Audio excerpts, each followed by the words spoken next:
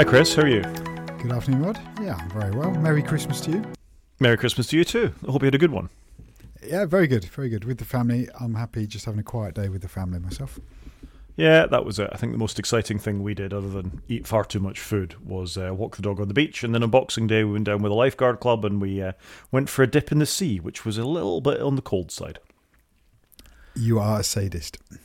Well, to be fair, a lot of my family has done this over the last year. They've gone down at least once a week and actually gone for a swim. This was literally a dip. I dived in, got my whole body wet and came out again. But I did feel pretty good afterwards, so maybe there's something in this.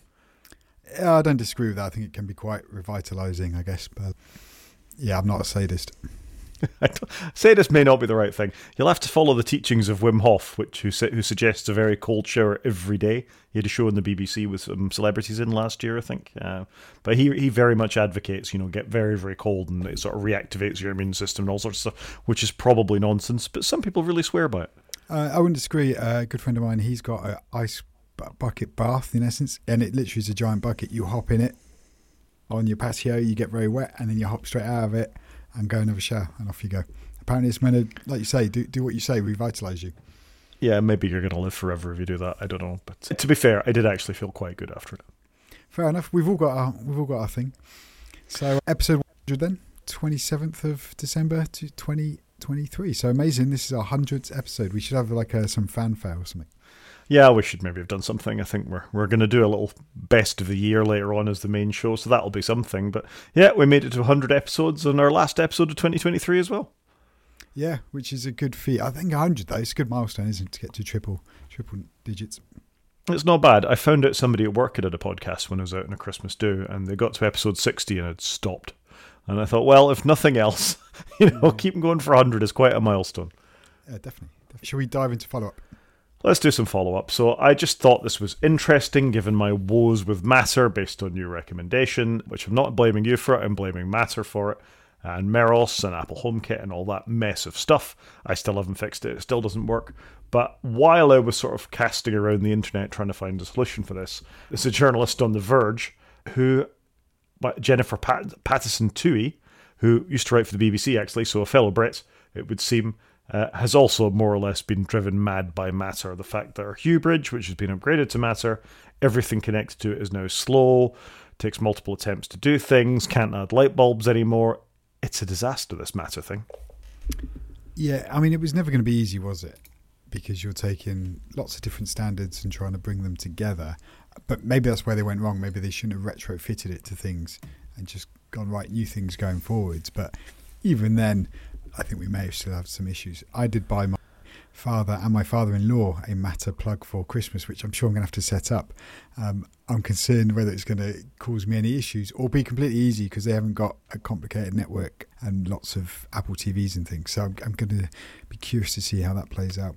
But no, I did see this about Philips, and it's a shame because I think largely the Philips Hue range, as we discussed the other week, has been universally really well received and has been there from very early days. So it's a bit of a shame Matter just isn't killing it, I guess. But it's also a bit odd with Matter because you don't know what version you're on, or Apple don't seem to ever mention that they're doing anything with it, but I'm sure various OS versions have updated it in some way. It's weird how it's made it worse, really, that, before you would add a device in the manufacturer's app, and then via the app you'd add it to Apple HomeKit. So you'd have that sort of troubleshooting step where you'd go, oh, the manufacturer's thing can't see it, so it's not working. You don't have that anymore. You just stick your camera in front of it, and it wants to try and add it to HomeKit, and HomeKit tries to add it, and then you just get can't do that. And the fact there is no steps I can take to figure out where the problem is. Is it HomeKit? Is it Meros? Is it broken? This article seems to suggest the same thing, that there's issues somewhere in the pipeline that nobody knows where it is. And Matter took such a long time to come out and was so convoluted getting there, and they wanted to get it right. And I seem to remember you having all sorts of issues, being unable to add new things to it too during the beta process. This just seemed like a massive cock-up to me from every single angle. Yeah, definitely. And it's odd that Philips released it, because surely they've tested this, and why would you let it go out to the wider world if it's not as good as what you had before? We do seem to regress quite a bit lately in software on various platforms. Yeah. I even considered, I was in John Lewis just before Christmas, and I was looking at one of the little Google things with a screen that used to be like an Echo type, HomePod type device with a screen that you can watch YouTube in your kitchen. And I thought it was 50 quid. I thought, should I get that? Will that fix my HomeKit / Matter problems, or will it make it worse? So I didn't. But I genuinely thought even of jumping ship to somebody else to try and make it work. Wow, that's quite a step. Yeah, and at the end of the day, it's just to turn on and off some Christmas lights that are outside, and I won't use it for the rest of the year. So I think they'll just have to sit in a box unused, and I'll go back to the old ones, which are at least are reliable. Wow. Ours has been very good, actually, I must say. All the sockets that we have, and we've got quite a few in the house, they've all worked fine over Christmas. Well, I'm glad you've had success, but I'm not the only one facing Matter issues. No, I don't disagree with you. And look, it's working now, but wait till I want to add a new thing. I'm sure that's when the fun will come. How's your Raspberry Pi adventure going? Yeah, really well. And I've actually got an Arduino, which we talked about a little bit, and we've been playing with that with the kids. And I've learnt some Python. So I think if you'd have asked me a year ago, would I be sat here playing with a Raspberry Pi and learning Python and various other things, I'd have said, no, I can't imagine me doing that. But yeah, here I am, and I've thoroughly enjoyed it. Excellent. I'm glad to hear it.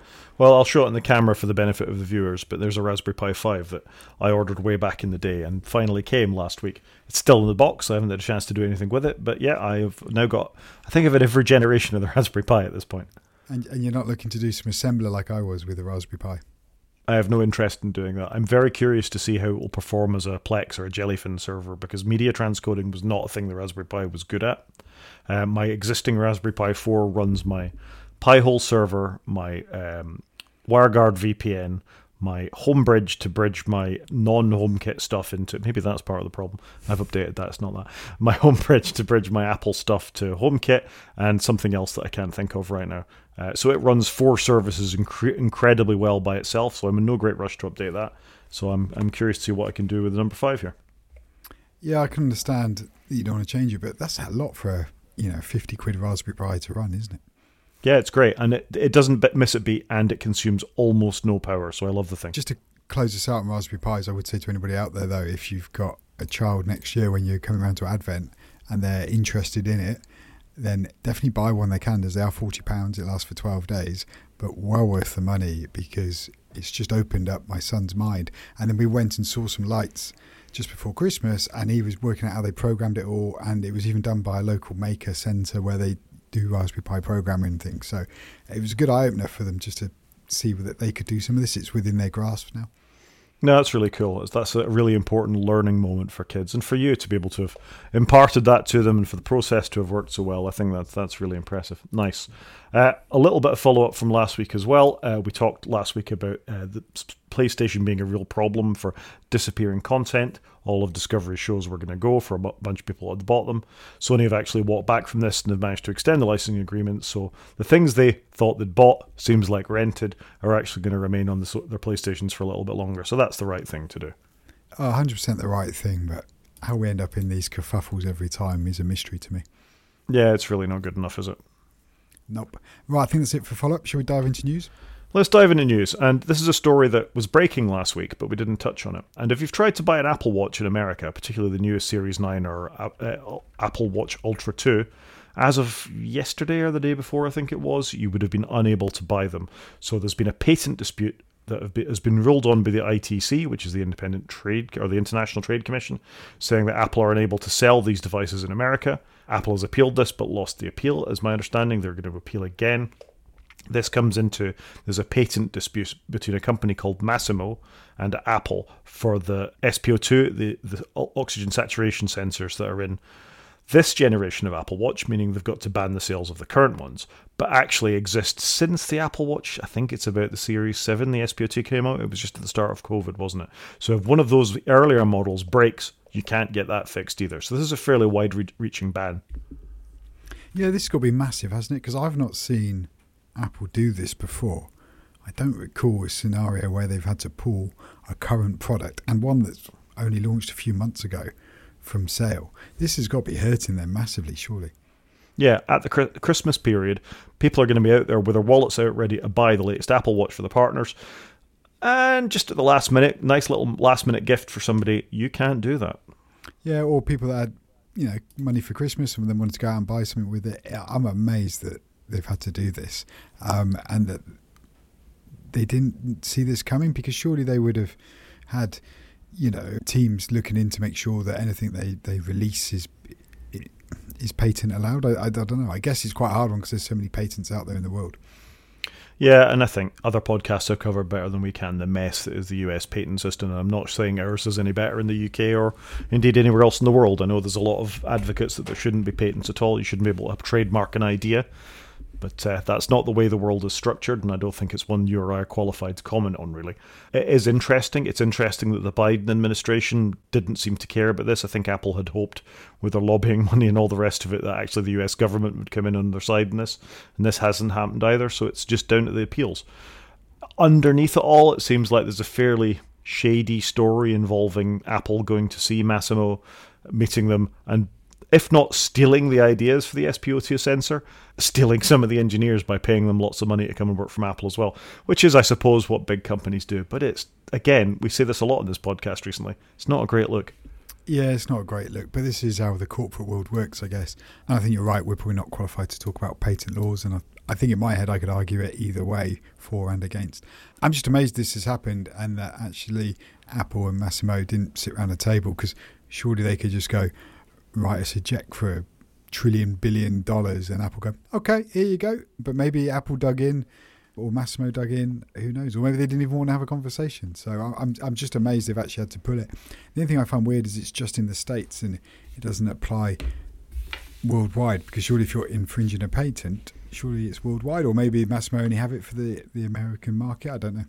Again, I don't know. I mean, they're a Brazilian company, is my understanding. Certainly there were Brazilian engineers involved. So American law, North American law, we're clearly not patent lawyers or lawyers of any sort. So it's fascinating to me that such a big product that's been sold, this is the third generation of the sensor now, and all the rest of it has taken this long for it to get through the courts, and then for this ban to happen on the 24th of December, to be really clear, on the day they had stopped selling the things. It's quite a big deal for Apple, but I don't like the background of this, of Apple going around doing this, but as you say, such is life. Yeah, you see in a lot of sectors, don't you? Staff move between companies within the same sort of sector. And I guess the problem for Apple is they're in every sector kind of thing. So whether it's sport or fitness or health in this case, they're in those sectors and they're going to poach people. It was like when Nike did the Nike band, if you remember that years ago. I used to have one. And then a lot of that ended up in the Apple Watch, because I'm assuming either Apple and Nike reached an agreement or what have you. But yeah, who knows what happens behind closed doors, I guess. But it's mental, this. I guess it would have been worse for Apple if the ban was like on the 20th of December in the run-up to Christmas. I guess it was on the last day of shopping, in essence.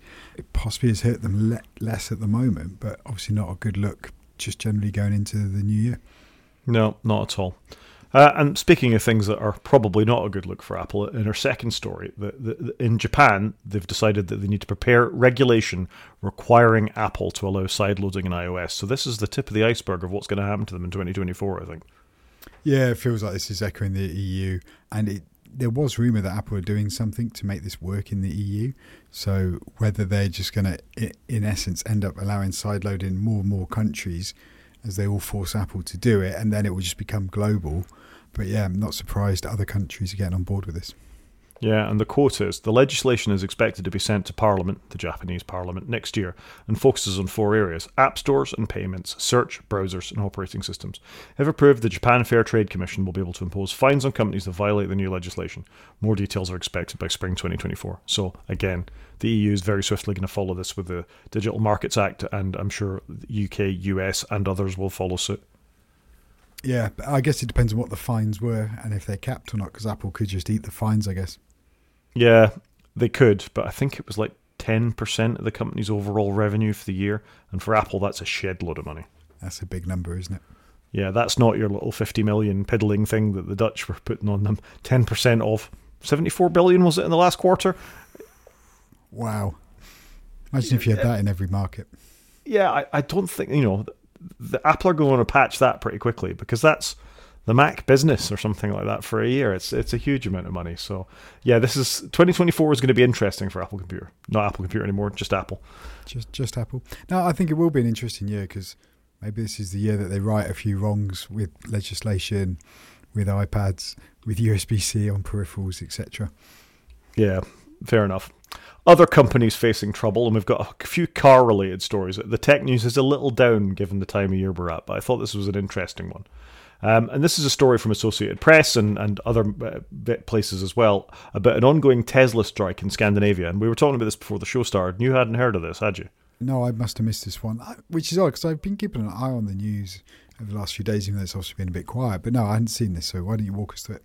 So this is quite an interesting story that obviously most of Europe is more unionized, I think, than the US, and most US companies are extremely anti-union. See Apple.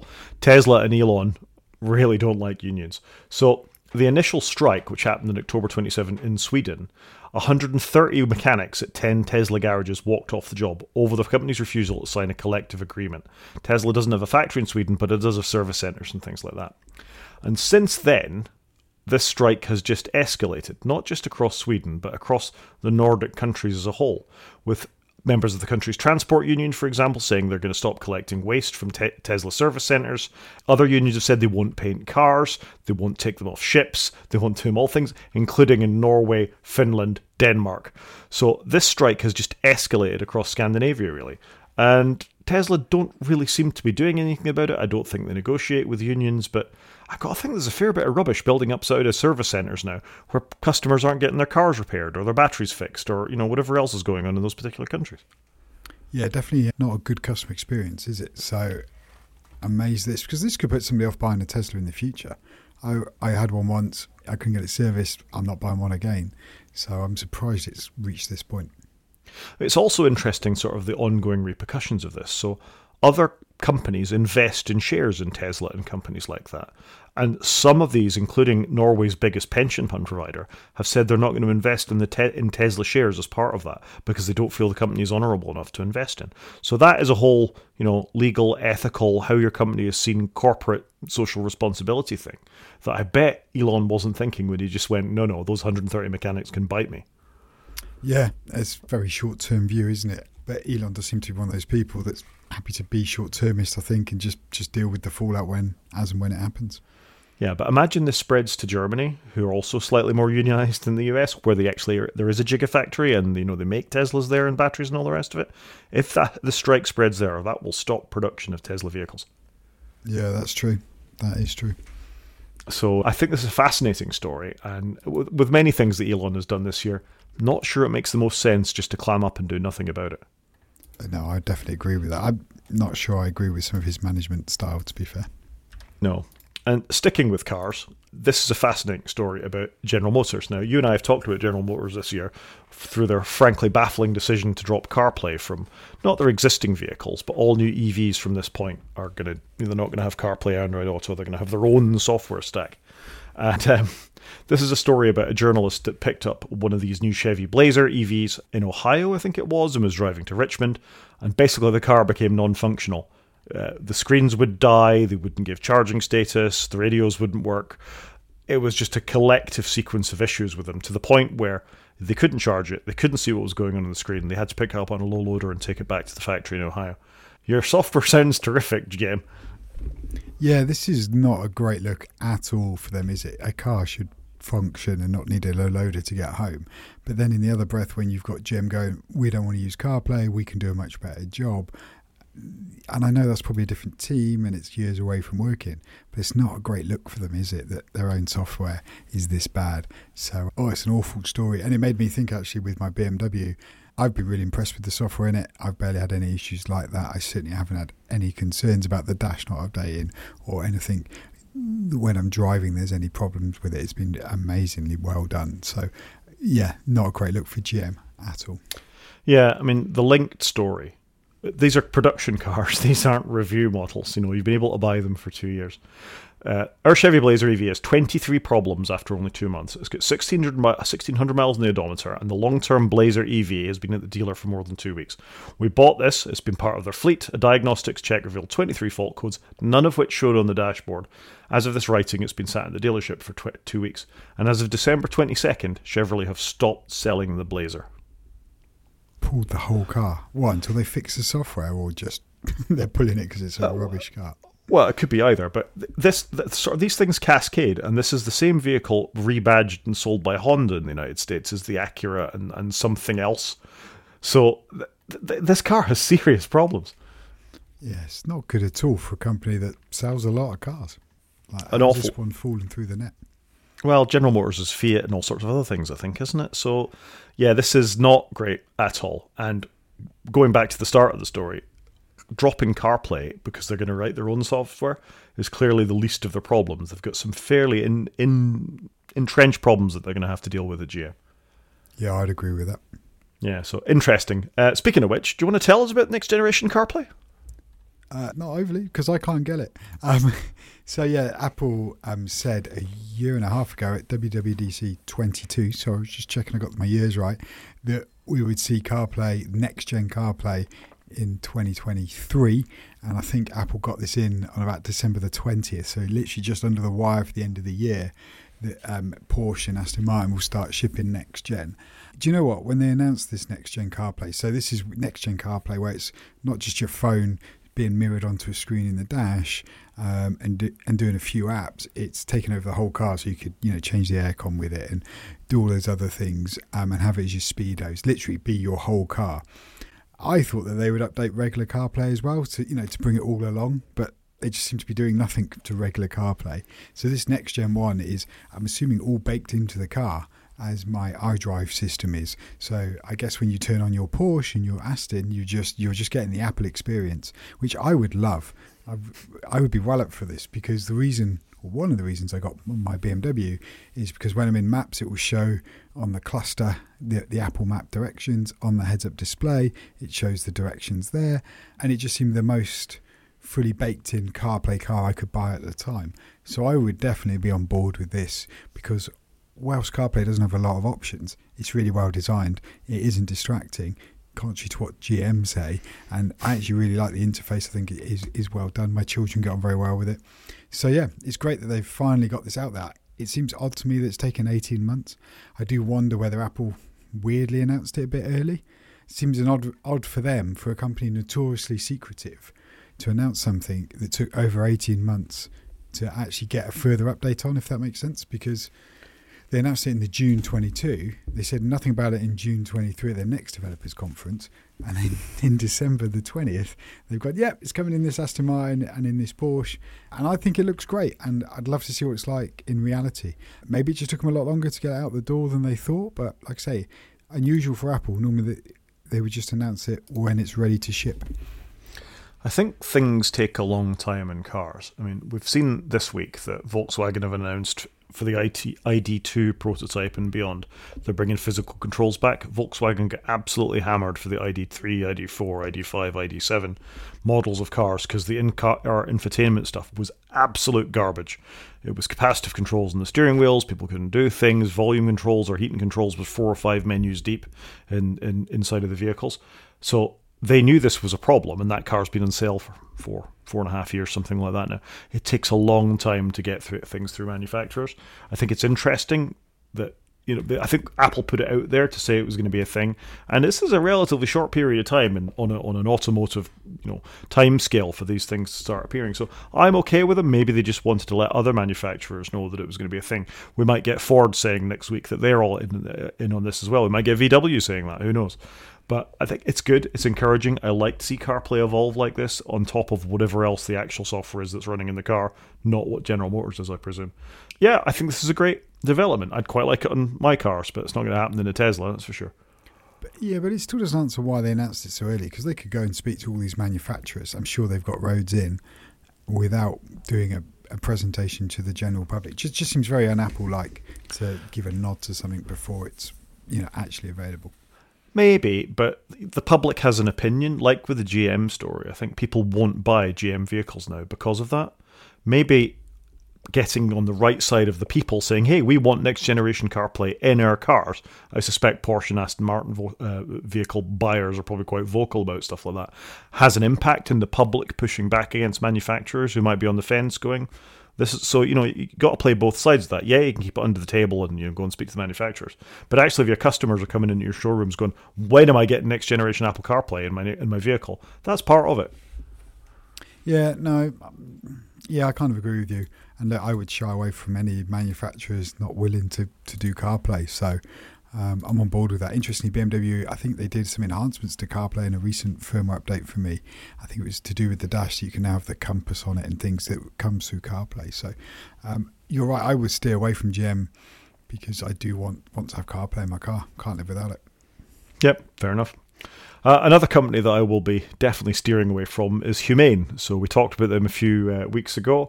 This was the AI pin that you plugged into yourself or hung on your item of clothing, needed a separate SIM card in it, and had a projection display you could project it onto your hand. Has ChatGPT stuff baked into it to serve as an assistant, but they're actually going to ship it as of March 2024.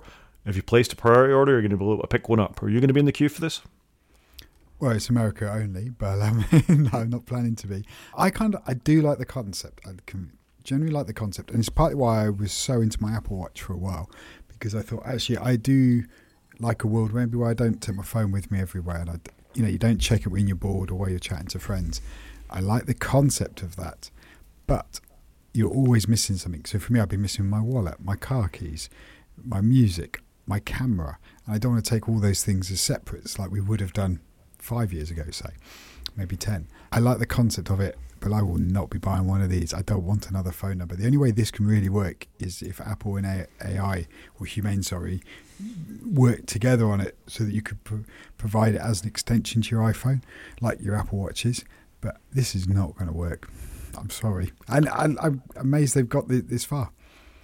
This is a tremendous waste of talent, engineering, money, everything I can think of, frankly.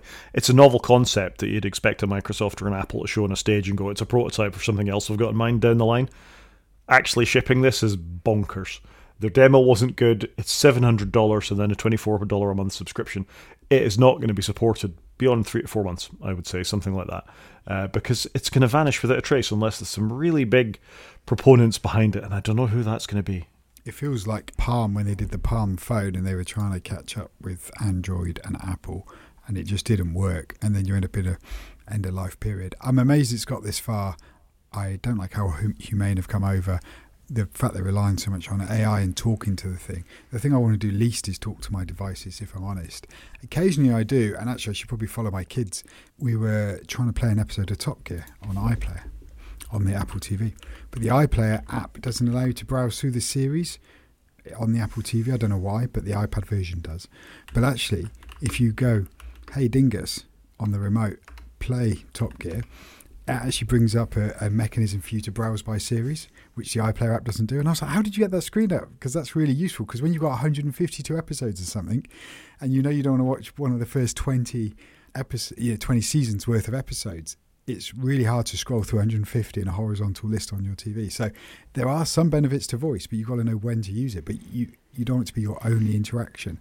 I'm curious to see how this is going to work and what the companion web interface will be like. But if we're talking about this in a year from now, I will be amazed. Yeah, I was about to say it reminds me of that Microsoft Android phone, the Surface Duo. But I thought they'd stopped selling it. But I've just looked on the Microsoft store. No, it is out of stock, actually. But it's starting from £1,349 for a really rubbishy dual-screen phone. Obviously not that well supported by Microsoft if it's out of stock at Christmas. And I think Samsung are probably showing everybody this is how you do dual screens, to be fair to them. I'm a little curious by Humane, though. Is this going to be their main product, or are they going to be a company that makes like a plethora of things in different spaces, or are they all going to be linked and have an ecosystem? It'd be interesting to see where they go with this. Yeah, I think that's fair. I mean, Nothing was another company that came along with an Android launch, and then headphones, and then everything that looked really good and quite an Apple-y sort of design. In fact, you could say very Apple-y sort of design. But they've shot themselves in the foot through the beeper scandal by saying they were going to make me Blue Bubble friends, as we've talked about repeatedly on this podcast. I don't think there'll be enough interest after this flops hard and Humane releasing anything else, despite how clever the next thing might be. True. It's hard to come back from a big failure, isn't it? Especially one so public. Yeah. Moving along, and big failures, this could be a catastrophic failure for some people. This is a story that I found in the Register that I wouldn't call it Christmas cheer, but it largely only seems to be affecting America more than anything else. But the company Philips, who makes MRI machines, magnetic resonance imaging, big magnets is basically what they are, has issued a recall for an MRI scanner. Now that's a worry, because an MRI scanner is generally in a dedicated room inside of a hospital with lots of very careful things around it and keeping as much metal away from the magnet as possible. Basically, the magnet spins at a very high RPM inside of the machines. It takes a while to spin them up and spin them down. And one of the things they have as part of that is a gas that builds up inside of them. And every so often that gas needs to be released because you get a pressure buildup. It's called a quench, is what happens when the magnet coils are no longer at the temperature they're meant to be. Otherwise they lose their superconductivity. It's helium that's inside of them as it spins. If this quench doesn't happen, the device can rupture and explode. So that's a real problem. And we were talking about software inside of medical devices that give patients insulin and all the rest of it being a problem. These MRI machines will be fitted inside buildings and hospitals that cost a significant amount of money. This is quite a big deal. Yeah, it is interesting. So, but this is for apologies, I get my words out. This is for MRI scanners sold between 2001 and 2016. So, a 15-year period. There's 150 in the States, but they've sold 340 globally. So it's not ridiculous numbers. You're not like at Apple's scale here, but you're right. They must have cost a fortune. And one has gone pop in that time. So 1 out of 340, it's not ridiculous, but could be obviously catastrophic if people are near it, in it, operating it. So unbelievable it's taken so long for this to have come out, I guess. Because whilst they were only sold for 15 years, obviously the first one was sold 22 years ago. So it's taken a long time to find this, but wow, I didn't know these things were so complicated, using gas to cool them down and what have you. They're amazing devices, MRI scanners. In my professional life, I spend quite a lot of time thinking about MRI scans or obtaining them or things like that. And as part of the diagnosis of multiple sclerosis, it's required that you have an MRI scan, actually 2 MRI scans to prove that it's happened. So I'm quite familiar with MRI scanners and being around them and all the rest of it. I've been in one a couple of times myself as well. And they are amazing machines. And the technology that has increased in them over the years, the sort of definition, the way they work effectively is they take your body and they cut it into very thin slices as you go along, and the higher resolution ones cuts it to ever thinner slices at better resolution. Really, one MRI scan of a brain and spine is 4.4 gigs of data. Wow. So but you think if you're sectioning the whole body or something like that, particularly as the scanners get newer and newer, this is part of it. So the technology marches on, but it's a significant investment for a hospital to buy one of these things. 340 is a lot. I mean, you're probably talking multi-billion amounts of dollars to have these machines in places, plus all the sort of infrastructure that's around them as well. So I just think it's a fascinating story that they might go bang, and you would not want that with a patient in it. No, but it shows about that whole quality assurance piece. How do you test all these things? That's the key, isn't it? It's difficult as the FDA or the MHRA here in the UK to look through every single aspect of this, because I suspect most device manufacturers don't think about supercoolant and things like that within a device, do they? It's the bit that's facing the patient. Is it giving out harmful rays? Is it going to turn them at Spider-Man? Something like that they're more worried about than the machinery that's sort of operating in the background. But that's all regulated too. Yeah, true. Quite an amazing story. It's an amazing story. And last story for the news, I think, is quite fitting in this year of OpenAI and our various discussions about large language models and all the rest of it, is that the New York Times, as of today, is suing OpenAI and Microsoft for copyright infringement for building up its model on New York Times articles. What do you think of this story?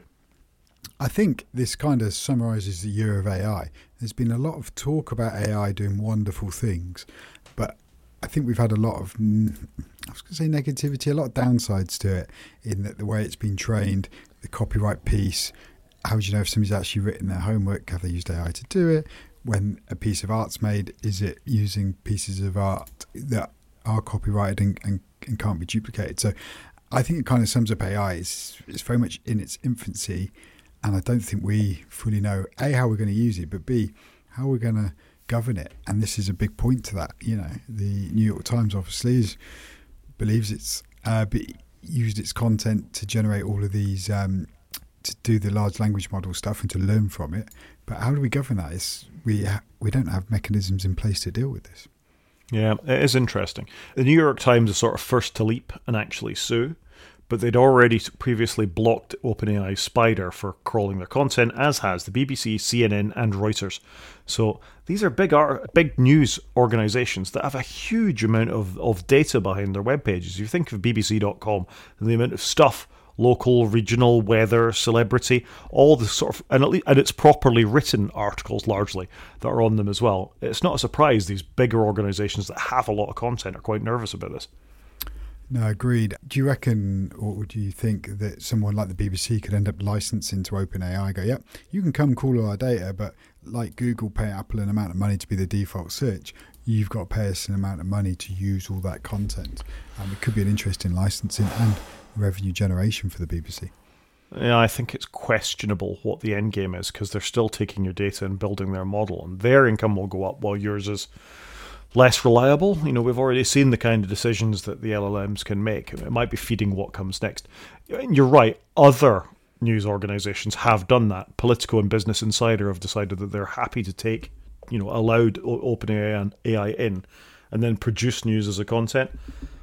I think that's in for a world of hurt, but then it's not a decision I have to make. I'm glad it's the BBC and others that will be fighting this one. And quite rightly, I think this does belong in the courts. You need to decide the provenance of this data and who owns what. Because ultimately, what decisions will be made by not LLMs, but what comes after LLMs, and how will we trust them, and how will we prove, that the decision they made was the right one, the ethical one, the legal one. There's an awful lot buried within these models. Yeah, and is like we've talked about throughout the year about things like the CMA and UK legislation in US. How's this going to be governed globally? Because you might be okay to scan it in America, but not in the UK and not in, I don't know, Thailand, or I'm just picking some arbitrary countries. So it's going to be interesting to see how this plays out. But I do think AI very much in its infancy this year, but creeping out to the masses. But yeah, I don't think we found exactly how we're going to use it and how we're going to look at govern it and protect ourselves. Yeah, I think 2023 is the year of AI, but as you say, it's very much in its infancy. Yeah, I just think there's so many unknowns here with it. It's going to be interesting to see. And I can't remember if we reported on it, but there was an article saying that Apple have worked out a way that you can do these large language models on your iPhone with the constrictions of an iPhone, i.e. not much RAM or maybe storage space. So it's going to be interesting next year as we start to see AI mature. But I think we're a couple of years out, probably 25, we'll start seeing actually AI settle down. Maybe we'll have to do some predictions about the improvements in Siri and whatever else is happening on our phones and iPads. We shall see. Has anybody got improvements in Siri on their bingo card? Oh, we always want it, but it never happens. Agreed. Anything else in news? No. Okay, moving on. Media. First story. Broke last week, I think. I saw a little bit of news about it, but this is a report from 9to5Mac that unless you pay a bit more, as of 2024, you're going to be seeing some ads inside of your Amazon content. Right, what's going on here? Either give me ad content and make it free, or take some money off me and give me no ads. What's this halfway house? Well, I've already whinged slightly about it inside of Apple content, where they show you the trailer of something else when you start watching it. That annoys me. If, however, I'm paying as an Amazon Prime customer, or as a straight out just Amazon Prime TV customer, I do not want ads in my content. They've got a free V, I think it's called at the moment, channel, where they can put ads on. That's fine if you're not paying for it. But if you give me ads in something that, that I'm paying for, I get quite annoyed about that. I pay Channel 4 to take them away. I pay ITV to take them away. I don't expect them on Netflix. I don't expect them on Apple TV, and that annoys me, but the qualities of the show overwin it slightly. But with the exception of The Boys, Reacher, and a couple of others, there's not that much in Amazon Prime that's going to keep me there if they're going to start doing this. Yeah, I don't watch a huge amount on Prime. I think for me, occasionally it comes up in the Apple TV app of you can watch this on, and it's it's on Prime. I can watch it for free, or it's on Disney. But yeah, if I'm paying you money, I don't want to see adverts. I am fine with adverts if I'm not giving you any money because you need to generate some revenue. But it's tricky, isn't it? Because we've all got to find that balance of what we want to pay for. And obviously, this is cable cutting. I think it's had its heyday where cable cutting was quite relatively cheap to do. But the screw's now being turned, I think, a little bit. Yeah, I think that's fair to say. I don't know what to say about this. Amazon, to me, have squandered a lot of money on some fairly questionable TV shows. Citadel being one, $500 million or something like that Citadel cost. And that's then a lot of money. and then the Rings of Power, which was also drivel, really, and it was over $1 billion, I think. So they've spent huge amounts of money on some not very good IP, frankly. Whereas they have got good shows that are cheaper. I'm thinking of The Expanse back in the day. Reacher is a very good show, but certainly not demanding the budget that Citadel did. Citadel looked amazing, but was absolutely rubbish. I'm trying to think of the other one I watched, Wheel of Time, which is also, a quite well, but not in the same league as a Rings of Power. So the fact that they're showing ads kind of says to me they're not doing so well on the content side. No, they're not. And do you know what? The Rings of Power has completely passed me by, I must confess, because that should have been right up my street. I love Lord of the Rings, but I've not seen any of it, and I don't think I've really seen it advertised, to be fair. I watched it. It wasn't very good. That's that. Seeing that won't make me rush to it. Maybe I'll check one out if it comes past me, but I'm not going to go look it out in a rush. Yeah, looks good though. Moving on to things that I'm not sure are any good yet is the current season of The Crown. I want to say season 6. I'm not sure. Season 5, season 6. I think 6. Season 6, which has Elizabeth Debicki, who was in Tenet, and all the other characters that we've come to know and love. Characters. Princess Diana, the Queen. Big characters like that. I have found with The Crown that another show that looks fantastic and I get quite involved with. But the closer it gets to things I remember, the less accurate it feels to me. So some of the stuff they're doing with Diana now, I've only watched the first 2 episodes of it, don't feel 100% right, with the timing of the way things happened. And I think some of the casting is a bit questionable in this one. The chap they've got to play Tony Blair is very unlike Tony Blair, unlike what they've done in the past with Churchill, John Major, other characters from history that certainly haven't come over like that. I also don't particularly like the casting of Elizabeth Debicki as Princess Diana. I think she's an extremely good actress. She was great in Tenet, but there's something about her in this that just it's not striking the right notes for me. It really becomes apparent when you look at the casting of her children, which is spot on as far as I'm concerned. Harry and Will, they've got the casting of them. Perfect. The acting is good. There's just something slightly off about her performance, and I don't know what it is. Yeah, I've not seen it. I have watched a few of the early Crowns. I actually genuinely really enjoyed them. But I don't know why I stopped watching it, because I thought it was a good series. I just quite enjoyed it. I think I'd probably be the same as you, because obviously the early series, I was not around for that timeline. Elizabeth Debicki, I think she's a great actress. She was in The Night Manager as well. She was very good in that. If I get Netflix again, I might give it a go. But I've missed probably about 4 seasons now. I think I got to about season 3, so I've got a little way to go to catch up. I have thoroughly enjoyed them, don't get me wrong. I think it's very entertaining. How close to the truth it is, I couldn't possibly comment, I guess. But it's certainly very entertaining. And yeah, maybe it will redeem itself in the next couple of episodes. I will finish it, having come this far with The Crown. But yeah, just not hanging quite as well as previous seasons have for me. But I guess we'll never know how close it is to the truth, because up until recently, the royals have been very quiet, and you never, things don't leak out, do they? That is true. Another show that I'm continuing to enjoy is Slow Horses. There is 1 episode left to watch. I think it dropped today, UK time, earlier this morning, and that's the last one of the season, I think which is correct. Which is very sad, but apparently the way they film them is they film them in pairs. So they filmed seasons 1 and 2. This is season 3, but they've already filmed season 4 at the same time, so we're definitely getting a season 4, and that makes me very happy because I really like Slow Horses. Yeah, no, it's fantastic, and I think you're right in how you said how they film it. And we're only halfway through the books, so there are another 4 books to go, and there's some offshoot, smaller stories, and some other offshoot books. So hopefully it's good, and they will carry on with it, because it is fantastic. It's so good. It's so fantastically done.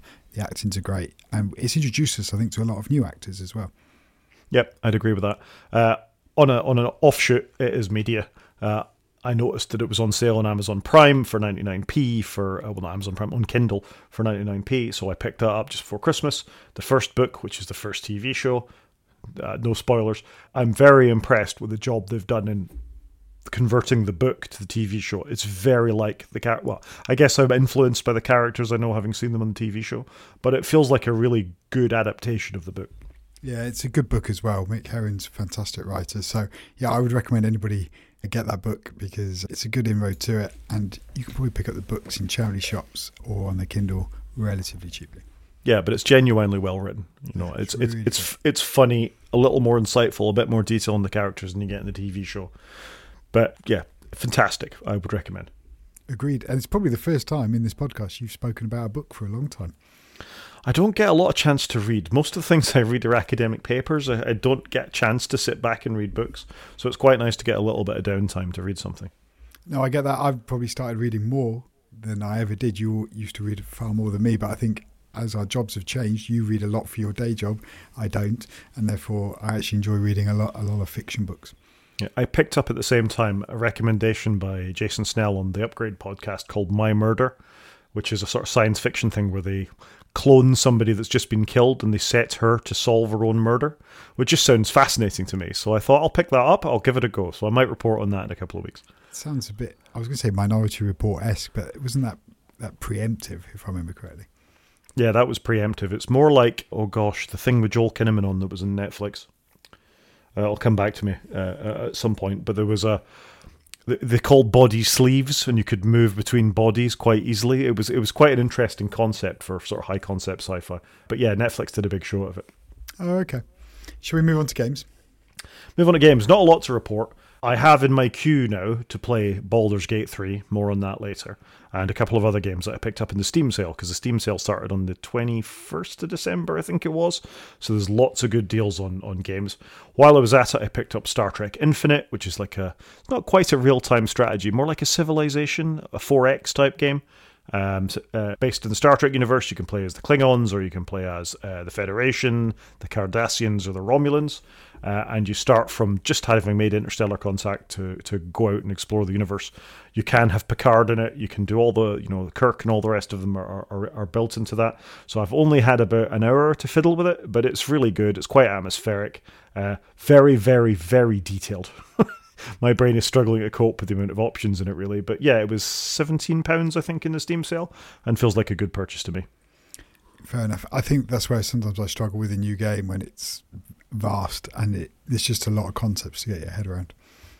There are a lot in this. It feels almost like it may be Crusader Kings 3 that I talked about before, where there is so much. Every menu contains another menu.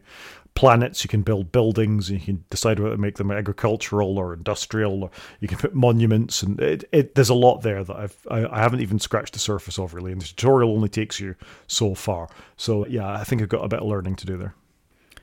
Fair enough. Good reminder, though, because I have not checked out the Steam sale, and I probably should, given that I've got my Steam Deck. So I would definitely be after some strategy games, because I do want it to plug into my keyboard and mouse. So thank you for the reminder, and I will take a look after the show. Do.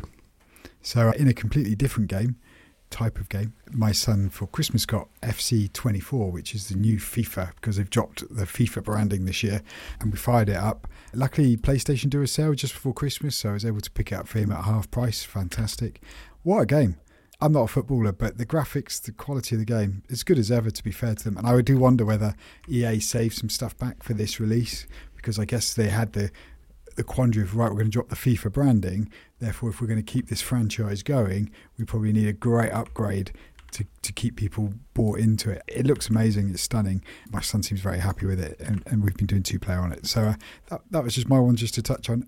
It's FIFA as you know and love it, but not called FIFA anymore, and it's got some great upgrades in it, very realistic. So that's been a win in our house.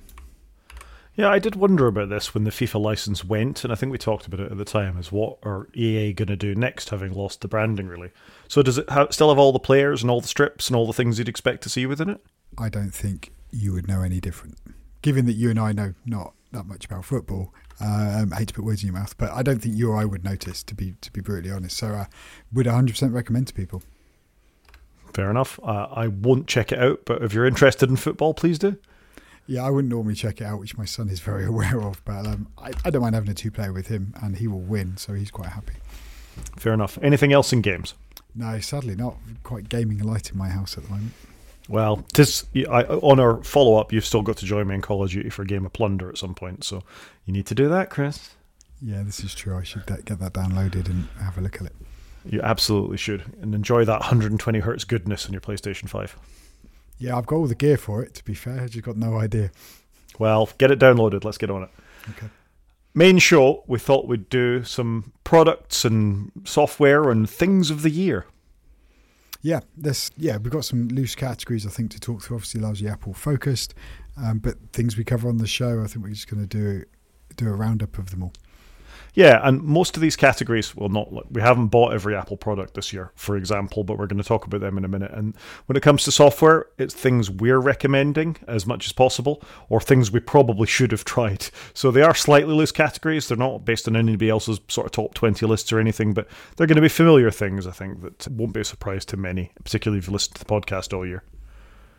Yeah, I think that's fair. Shall we get started? There's going to be live voting in this as Chris and I decide what we're going to pick as the winner. So let's start with Apple Product of the Year. The nominations are the iPhone 15 Pro Max, the iMac M3, and the MacBook Pros. So both of us have iPhone 15 Pros. Neither of us have iMac M3s or current generation M3 MacBook Pros, to my knowledge. But I think they're the sort of highlight products of the year, would you say? Yes and no. So I think we should include the iPhone 15 Pro as well as the Max. Minor differentiation, because I think both very good. I'm surprised the iMac M3's made it in here, but we can discuss that. And I agree with you, the M3 MacBook Pros, if you're going to buy a laptop, get one of them. They look fantastic, the specs are amazing, and the quality of that MacBook Pro is outstanding. So how do you want to tackle this? So should we talk through the iPhone 15 Pros? Yeah, I think it's fair you've made that modification. We'll call them the iPhone 15 Pros. And I think these make it in over the iPhone 15s, because other than USB-C, I don't think the iPhone 15s are all that, frankly. Cameras aren't that much better. They've got last year's chips in. It's not a significant upgrade. I think you'd just be just as happy with an iPhone 14. Correct. And it did get the dynamic island. Meh, but it didn't get the always on screen, so I don't think you see the benefits of the dynamic island there either. So for me, it's the iPhone 15 Pros that are definitely the products in the mobile category this year that are worth considering. So completely agree. The only thing I'd say is obviously we had lots of gates as soon as they came out, whether it was overheating or various other bits, but they've all gone away as quickly as they arrived, which generally seems to happen. So they didn't really have any substance to them. I just say it's a fantastic device. For me, it was a bit of a frivolous upgrade because I already had the 14, but I love this thing. It feels great in the hand. I still haven't got a case on it, and I'm 3 or 4 months in. And if somebody said, I want to go and buy the best phone I can, I would say go and get the iPhone 15 Pro/Max. Yeah, the gates were a bit of a worry, I think, but they have all pretty much turned out to be nothing, as far as I can see. Even the sort of bend gate, smash the back glass one, which I was quite worried about for a while, but the overheating seems to have gone away, the battery stuff seems to have gone away. It's settled down just to being very good phones. If I was being hypercritical of my own phone, I think the night photography and the blooming you get around light sources is really bad, and I'm surprised they haven't done something about that. But other than that, it's a really good phone. Yeah, I'd agree that some of the night photography could be better. Because I do take a few black and whites at night. But no, it's just a fantastic device. I'm holding my hand now. It just feels great. Obviously, mine's a bit smaller than yours. I can fit it in my hand. I guess my only other point that I've noticed recently is where you push the new side button to take a photo, because it's quite high up next to the screens. Sometimes I get my fingers across the lens that I'm using to take a photo with, and it's like, why don't they drop all the buttons just down a little bit? Why are they so high up? Because you generally hold the phone towards the bottom. The buttons could just be moved down a little bit, and I don't think anybody would complain. I can never hit that action button the first time of asking. I always hit volume up first. It's in the wrong place as far as I'm concerned, and I almost forget I've got it most of the time, which I think is a bit rubbish. Yeah, no, I've got used to having it. It just needs to be where the volume up is. Everything just needs to shift down a little bit. Yeah, I think that's fair. iMacs? Yeah, so the iMac M3, I'm surprised you put it in here because not the most exciting product, not widely used. I did go past an office in London the other week, and there was a bunch of 27-inch iMacs in there, and then there is one iMac 24-inch, probably the M1 one. I don't think it matters because the aesthetics are all the same.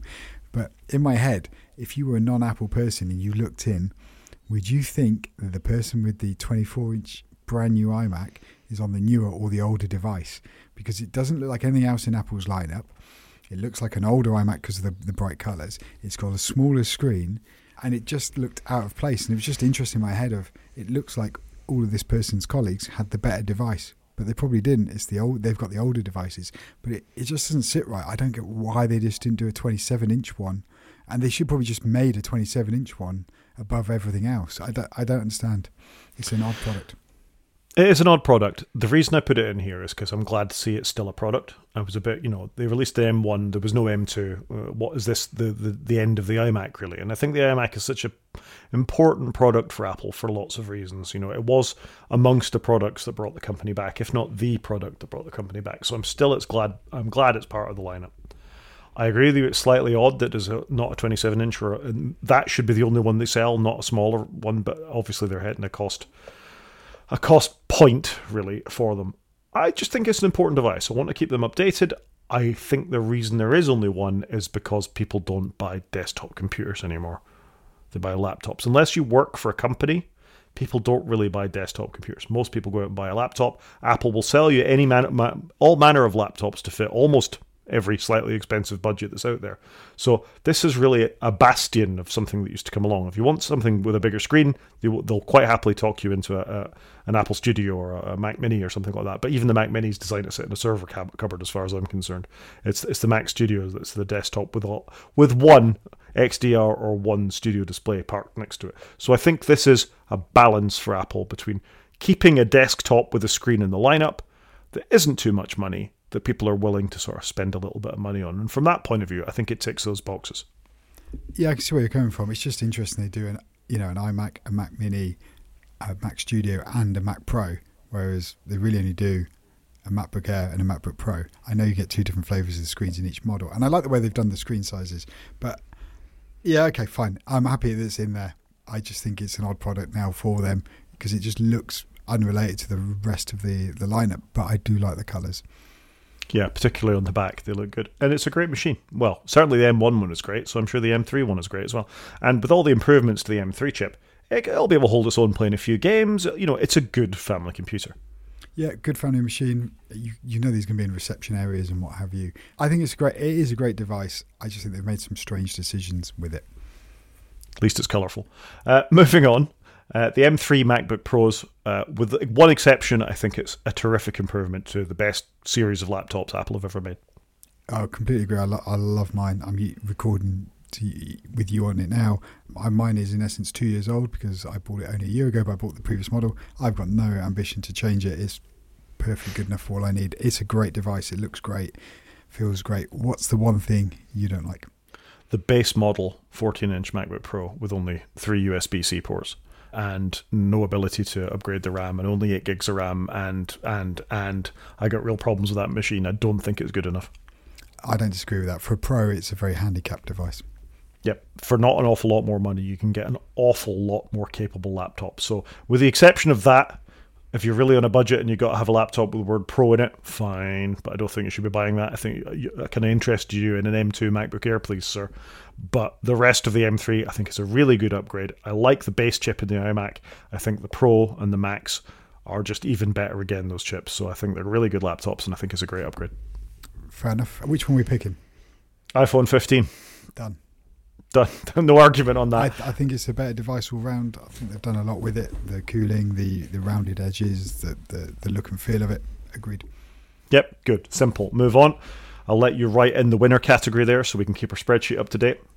Moving on, our Mac app of the year. And we've got a few nominations, and I think with the iPad we're going to come at you, and the Mac we're probably going to come at me. But as far as I'm concerned, Mac apps of the year, one of them is a bit of a left field choice, and it's the Game Porting Toolkit. Ivory for Mac, Notion, Audio Hijack are our nominees. Did I miss any, or are you happy with those nominees? I'm comfortable there. I don't use a lot on my Mac, I must confess, so I'm guided by you. Also, I record with you. I use the stock apps. I dabble in Xcode every now and again. All right, so let's talk through the choices here. So the Game Porting Toolkit is exactly what it says in the tin. It was released by Apple just after WWDC as a means for games developers to prototype how easily they could port a Windows game onto the Mac. Cyberpunk 2077 and another one, something like Resident Evil Village, were shown as being able to do this. It very quickly came out when the new version of Xcode came along that it actually worked very well for other developers. There was some terminal arcane stuff you could do to get some Windows games up and running. Very quickly, though, there's been some fairly turnkey solutions appeared that will let you get a limited number of games up and running, and they run really well. All these Intel games are now able to run on Apple using the Game Porting Toolkit, and I just think it's a fantastic piece of technology that's really been put in, now it's been put in consumers' hands especially. who knows what tomorrow will bring in being able to run things. It's not always the most straightforward thing. But if you were absolutely desperate to run Cyberpunk or something like that, the new Harry Potter game, Hogwarts thing, on your Mac, now you can, and that's something we didn't have before. Yeah, I'd agree with that. I'm surprised Apple didn't put some sort of front end on it just to make it a little bit more consumer focused. But it's great news from Apple to bring it out. When they had their fast event about the M3s that we've just been discussing, amazed it wasn't more gaming orientated. But maybe they're just slowly lining everything up and some more shoes will drop at some point. Yeah, so it's good. I think it's a valid nomination for this list. Next is Ivory for Mac. Ivory is the Mastodon client that used to be TweetDeck. TweetDeck was a Twitterific. Apologies, Twitterific. So it's a fantastic little app. I use it almost daily, I'd say, for keeping up with Ivory on my Mac. It syncs beautifully between the iPhone version and the Mac version. It's very clean. It's well written. It's a proper Mac app. It came out this year. Ticks all the boxes as far as I'm concerned, and I'm happy to support them for not an awful lot of money to keep something that's a quality platform-specific app up and running. Yeah, agreed. You don't often get social media apps on the Mac. I don't use this one myself. I really only use it on my iPhone, but it's a fantastic app. Yeah, it's great. And the syncing thing is a big deal. Some of the alternative clients don't have this, and you miss it if you flip from one to the other. So there's lots of great iOS apps for Mastodon, such as IceCubes, which is an open source one. And I think I mentioned it before. If you wanted to learn a bit of Swift, it's entirely open source. You can go and download some Swift and see how to build a social media app, making use of ActivityPub as part of that. But it doesn't sync with the desktop version, which is a real problem. The developer's trying to bring it in. I think it might be in a future version. But Ivory had this from day one, so fantastic. Yeah, no, it is a great app. Would recommend.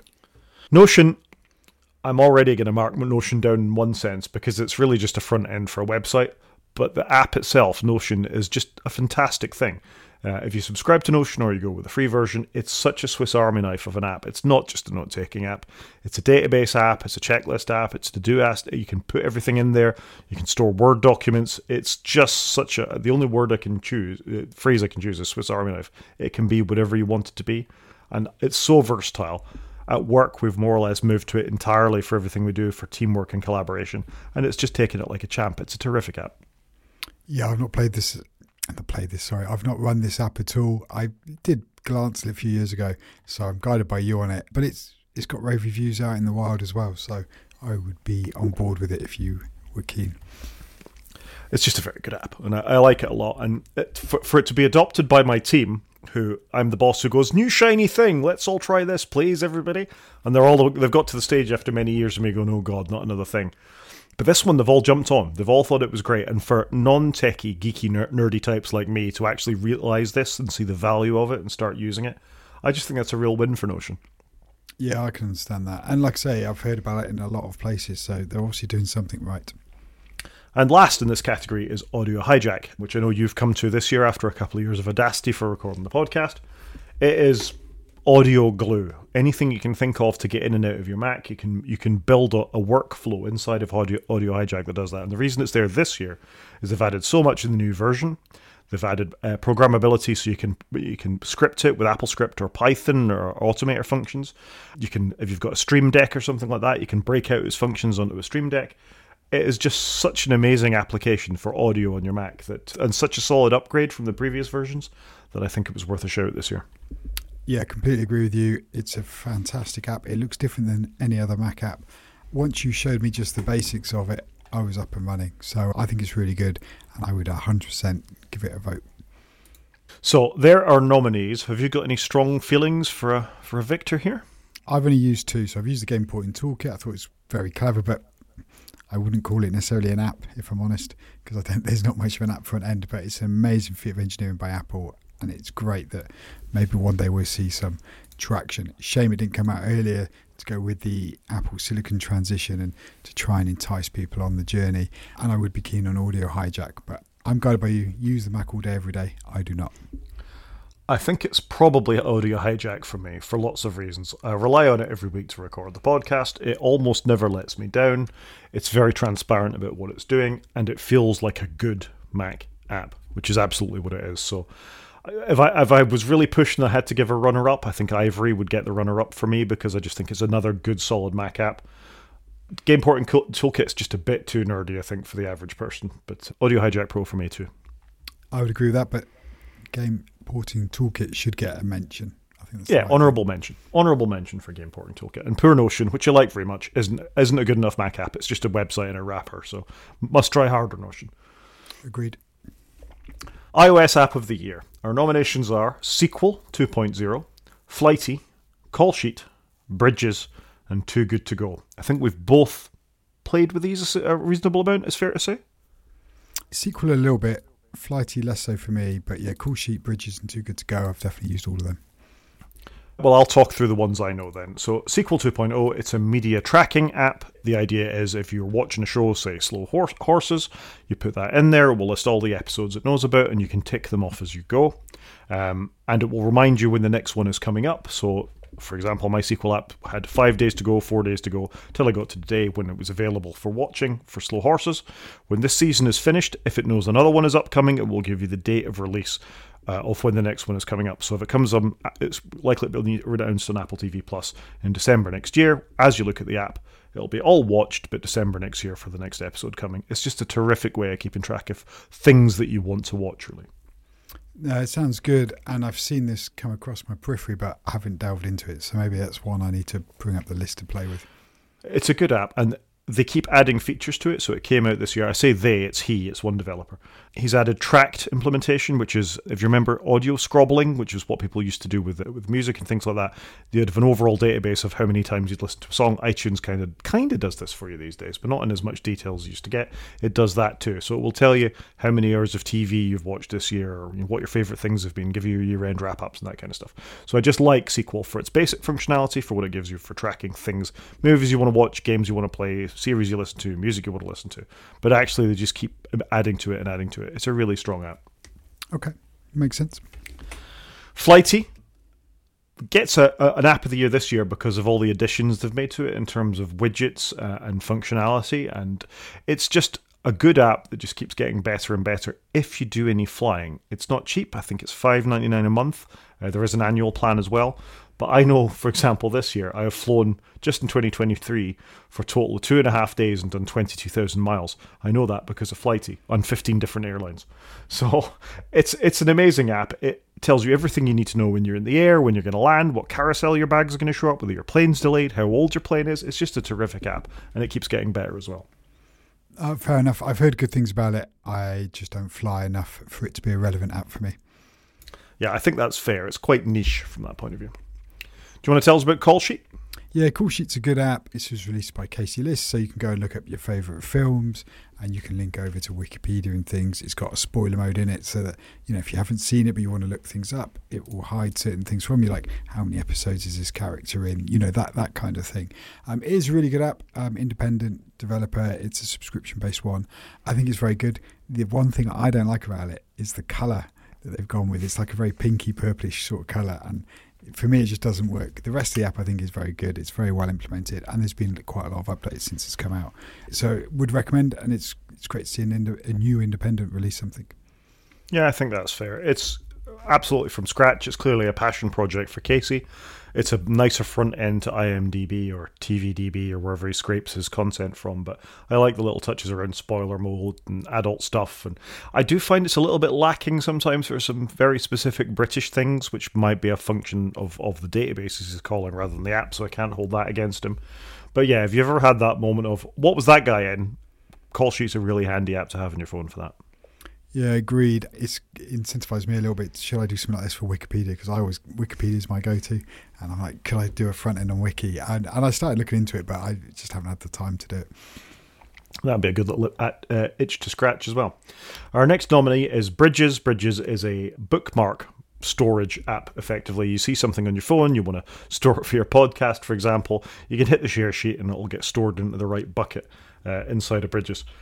It was an app of the week by me a couple of episodes ago, and it's a really good app. I would say occasionally the Mac app will just lock up for no good reason whatsoever. I don't know what's going on there, whether it's some sort of interaction between the checkbox on the Mac and the iOS version, but generally it's pretty stable. The iOS version has never let me down. It's always stored the stories that I want to get in there, so it's been really good for me. And it stores the links as a clickable link with a headline for everything you had in there. It will store just a link-based version, a markdown-based version, a JSON-based version. It's just a really strong app, and I think as a first entry from a new developer, it's a really strong app. Yeah, I'd agree with that. I think Bridge is very good. Would definitely recommend getting used to it. I just need to get in that habit now. That's probably my problem. Set up some buckets for work, for personal, for the podcast. It's a really good app, and it's not an easy thing to start off. You're building up a whole database. So yeah, hats off to the developer who's done it in his spare time. Yeah, it's really good. A nice icon as well. Do you want to tell us about Too Good To Go? Yeah, it's one I've added in, and it actually won Apple's award. I started using it just before Apple gave it the award. But this is an app that we can use here in the UK for maybe your local cafe or shop.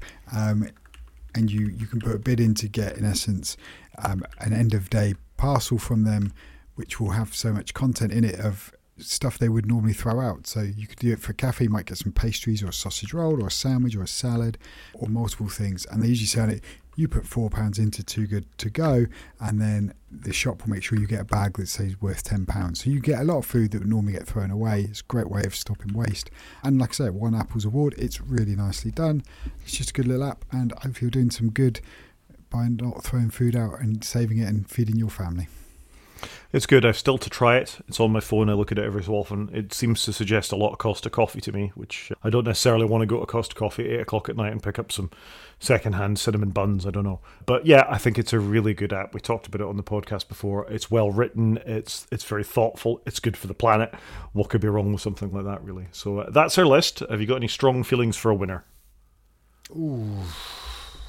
No, I don't think I have overly, because I've only just started using Bridges.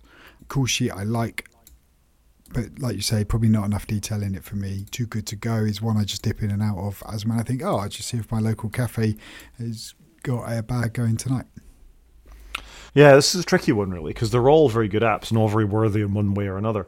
I feel like Flighty's had an awful lot of recognition from other podcasts because it is such a good app, so I'm going to skip over that. And it is quite niche. If you don't fly, and let's face it, we should all be flying less anyway rather than encouraging flying, it's probably not the best one. I think for me, it would be between Sequel, because I use it all the time, Bridges, or Too Good To Go, and that's as close as I can get it, really. Yeah, I was just grabbing the link for the Sequel app because I'm going to try it out because of your recommendation. I'm going to put it in Bridges. Okay, well that doesn't help. I mean, we can't really award joint winners. My inclination would be let's go to Sequel 2.0 because it is more polished. It does integrate with lots of things. I think once you get into the habit of using it, it's really, really good. Also, has really nice widgets, I got to say. And we'll give Bridges the runner-up. Done. Brilliant. Moving on, this is a really tricky category, though not as bad as the next one. tvOS App of the Year. And our nominations are tvOS 17 itself, bit of a cheat that one. ExpressVPN coming to that platform, and Zoom coming to that platform. So previous to this, tvOS 17 has allowed VPN apps to come to Apple TV. I think it's a great thing. We talked about it at length on the podcast, that if you were in another country and you want to make use of, your home network so you can watch the BBC when you're there, ExpressVPN will let you do that, and that's terrific, enabled by tvOS 17. And then just in the last 3 weeks, Zoom came to the platform as well. So if you want a video conference for your work or with your home, with your family, you can now do that on tvOS as well. That's all I could think of in terms of nominations for tvOS. Did you have any? Well, we could have added in the TV app because obviously that got a big update in 17.2. But no, I think the winner should be tvOS 17 because it has allowed those category of apps. You can now use your video conference device. You can use it for your VPNs. But also tvOS has had the most love this year. And I think I've said it before quite a few times that the tvOS as a base operating system has changed the most out of any of the OSs Apple did this year, and I think for the better because you've got better menus on it, the home screen's a lot better, the control center where you switch users and all that, everything they've done is so much better. It's just taken all the ideas they had and just rounded them all off a little bit. So I would say it should be the actual tvOS as the thing we use, and it'd be nice to recognise the hard work that's gone in to a platform that's typically been left on the sides. Totally agree with you. tvOS 17, winner, no runners-up, because they're all enabled by the first thing. It is a cheat. It's not an app. It's the operating system itself, but a little bit of recognition for Apple for a really good upgrade. Yeah, agreed. And I think tvOS, though, is probably hard with newer apps because you generally just stream content, and they all change a little bit over the year, but largely they're relatively the same as what they've always been. Yeah, we might struggle to find any to fill this category next year. We'll have to see what happens. Speaking of a category that's really hard to fill, I'm going to let you talk about iPadOS App of the Year. Yeah, so really hard picking for the iPad. And I was saying to you just before the show that actually feels like the iPad's like the Mac a few years ago. Quite a stable platform. It's got its core audience. Some people have obviously emigrated this year back to Macs and what have you. But actually the apps on the iPad haven't really changed that much. I was looking in my dock. I've got all the Office apps from Microsoft, Outlook, Teams, Office, Word, etc., OneDrive. I've got some of the stock apps like Safari, Messages, Mail, Notes, Music, Photos, TV. Apple TV's now come back down to my dock, I think, because I use that app so much. But then there's other apps I've got, like the iNewspaper I do use, but I wouldn't call it app of the year. It's great I can flick through the newspaper, but it's got a long way to go before that becomes an app I would recommend because it needs a bit more polish. I did want to pull in NetNewsWire because I really like that app, and 1Password because I like that app. So the ones I've come up with are 1Password and Apple Music Classical, because the new 1Password update has been fantastic. I think they've done a great job. That is available on Mac, iOS and iPadOS. And then I've put Apple Music Classical in because it's probably the only other app I've got on here that's new. It's really hard to find new apps, I think. It's quite a aging platform at the moment, or mature, should we say. Apple have obviously done things to improve it. And I wanted to put Outlook down because I think Outlook has got better every year, but probably not better enough. And I do agree with you here. But it's good that Microsoft are still embracing all the things that the iPad does, like having the denser screen, making it work in split screen, having multiple windows, etc. So I think my recommendation would be 1Password to recognise the rewrite, because I think it's very good on the iOS platform. And I'm happy that Apple have done the Music Classical app, but I think they've still got some way to go because they need to separate it out into two proper separate apps rather than hanging it off the Apple Music app. Yeah, this is a tricky one. Once upon a time, you'd be able to find all manner of interesting and new iPadOS apps, such as, the comic book reader apps that were a huge deal for a little while. Marvel's app for reading comics on the iPad is bespoke to the iPad. It's got a particular means of reading it. It works really well. They bring a bit of dynamism in between moving panels, but they did that a couple of years ago. It's not new. These are just evolutions to things. You're not getting those new innovative apps for the iPad in the same way that we've talked about already for the iPhone, or even massive updates to things. It's just little and often a lot of the time, be it Outlook, be it 1Password, be it whatever else. You're not really getting those new apps that are exciting for the platform. And that's kind of a problem, I think, that and shows the iPad where it is. It's just a piece of consumer hardware, which they all are, but it doesn't have any excitement about it as far as I'm concerned. And whether that's a function of the hardware, whether it's a limitations of the window manager, we might touch on that again later. I think there's issues with the iPad that means people aren't writing new and interesting, exciting apps for it. The two we've got in here, Apple Music Classical and 1Password. 1Password frustrates me endlessly on the iPad, actually, because whenever I actually go to use it, because I use it so infrequently, it said more than 2 weeks has elapsed and I don't recognize your face, and the camera on the thing doesn't recognize my face that much. I find that the biometrics on the iPad not to be as robust as they are on my phone. So it defaults to me to be Apple Music Classical because, at least it's a new app. It should have come out a long time before that it actually popped up there. But I don't think 1Password is good at getting your passwords out. Great. It's the same as that on every platform. It shouldn't be exciting, that. So for me, it's Apple Music Classical. Okay, I can go with that. I do like the app. I think it's good. It's a shame they haven't got it everywhere, and it's Siamese twin to Apple Music, but I can get behind that. I mean, I'm up for argument if you feel really strongly about 1Password, because it is a great app and I do spend money on it every year. I'm happy to get if you feel super strong about it. But no, I'm kind of with you. We'll go with Apple Music Classical. I'm very comfortable with that. I don't want to argue either way. I think there's some good apps, but there's so slim pickings on the iPad. Which is good in a way because I use it in a corporate world. You don't want it to change too much. It's good it's settled down, but maybe next year we'll bring some newness. What with the Vision Pro showing a lot of functionality with the iPad, and I think we're going to talk about it, but hopefully some new iPads next year. Hopefully. TV show of the year. Our nominations are Succession, obviously the last season of that, The Bear, Fantastic. Slow Horses, I see where your vote's going, Star Trek Strange New Worlds, Foundation Season 2, and For All Mankind. So just to quickly talk through these, I'll let you talk about Succession because you were a fan before I was. Oh, Succession, fantastic. I think everybody's aware of it. It's obviously got Brian Cox in it and Jeremy Strong. It's an amazing show. Oh, Macaulay Culkin brothers in it as well, Kieran Culkin, who I didn't realise, but he played Fuller in Home Alone, the kid that wets the bed. So there you go, little sidebar. But no, Succession, fantastic. And I think everybody agrees they landed the ending really well, which is hard to do, to get a satisfying end or an appropriate end. So I really enjoyed Succession Series 4. But do you know what, though? Looking at this list, it's a tough call here because you've got Succession, and then you've got The Bear, Slow Horses. I love all of these. So, yeah, we'd recommend Succession. It's basically a fictitious Rupert Murdoch empire in media. So it's going to be a tricky one. Yeah, I'd agree. Succession is certainly a valid nomination on this list. For me, The Bear was a revelation. I know you watched it too. I still haven't finished season 2 because I've been waiting for my daughter to come back from university, but I was absolutely hooked on The Bear. I think it's 30 to 45 minutes of just excellent television. It's not a comedy. It's not a drama. It's somewhere in the middle. It shows real issues, some fantastic acting, some interesting sort of concepts. I think it's, and it's not about a bear. It's about a restaurant in Chicago. So don't panic if you're worried there's a bear. I think there's a bear right at the start, but then you never see it again. It's fantastic. And the fact that I watched all 2 seasons and overtook you and really enjoyed it, and actually have gone back and watched a couple again, it is fantastic. It's great. Slow Horses, we've talked about already. Gary Oldman, Kirsten Scott Thomas, others, amazing in that show. It's just a really quality show. It's got a good sense of humour. It's a proper spy show. It's got a lot going on, and it's true adaptation of the novels, as I've learned. So it's very strong Apple TV show. Obviously, there's a lot of good stuff to be said about Slow Horses. Oh, yeah, I completely agree with you. It is stellar season on season, just carries on. So I'm going to go off slight piste here because these are 2 shows that I don't think you've watched yet.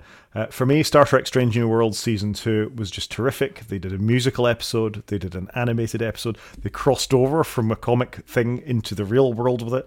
They still have all the drama and nonsense that Star Trek is known for, and it's just really solid. I think if you'd never seen Star Trek in your life and you put somebody in front of Strange New Worlds, they would have a fantastic time and get it. And I don't think there's been a Star Trek show like that for a very, very long time. That you could just go, here's some science fiction, watch it, without any of the luggage that comes along with it. And if you've got that luggage, because you are an old Star Trek nerd, great, you'll see it in the background and you'll appreciate it. But for anybody who's never watched it before, I think it's just an amazing place to start.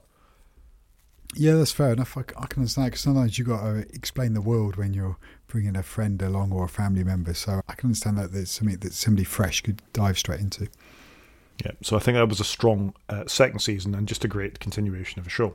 Foundation Season 2, another Apple TV show, just got better. I don't think you watched the original Foundation, but I don't think I've ever seen a TV show look so good, be so well acted, be so coherent as a world. And it is as a piece of world building, the first season was a bit slow, but it just really took off in the second season.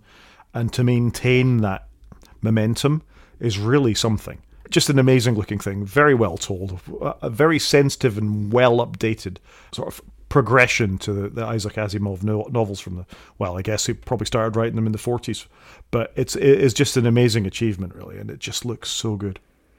Yeah, and I believe season 2's a bit faster paced than the first one. It does look good. I've seen the trailers, but I couldn't comment. I haven't seen it.